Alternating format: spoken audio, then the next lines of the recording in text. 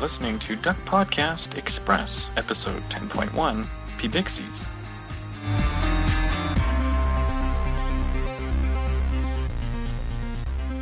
Okay, so we're here in AHTR headquarters, also sometimes known as Duck Studios. It's a bit loud in here because we're in the server room and the air conditioning is on. So are the servers. So tell us a little bit about what you're installing here with your phone system.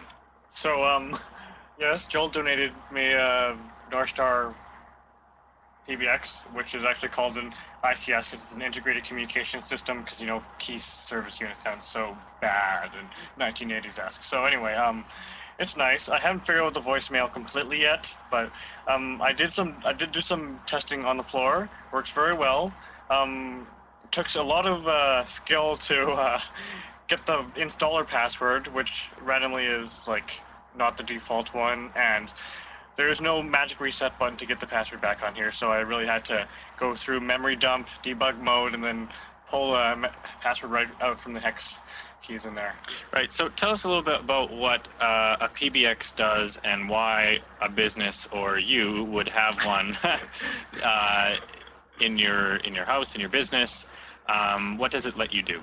Okay, basically it gives, like, PBX means private branch exchange. It's essentially like sort of like a exchange in your own house, but rather than being at the phone companies. Now, phone companies will also they can supply the equipment, or they can have it on their end, and they'll just pull a billion wires into your building if you don't want to have it on your premises.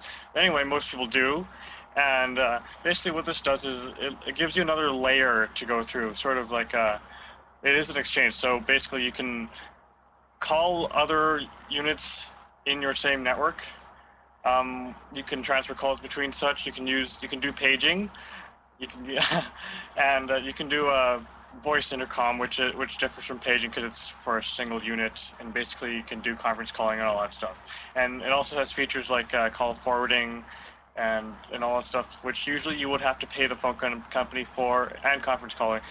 I said that already, right? So that would be call conferencing. You could have a conference inside your building. Yeah, you could have it inside your building, or you could have it between people in your building and another party on the line, or you could have it between you and two other parties on the line. Right.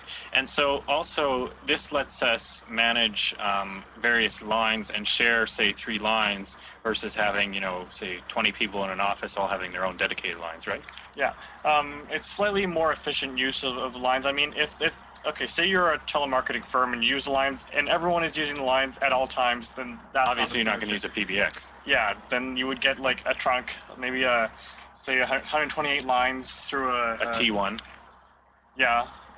And then that would carry all the signals going there. And then, but for most people, all the lines are not always in use. And then the system automatically picks a line from the pool and something that is not in use, and basically evenly distributes the load on the phone system. It's sort of like, I would relate this to computer networking. The phone system is the WAN. This is the LAN, and right. This is kind of like a router, which routes your calls between the networks, and yeah. So this has been Duck Podcast Express.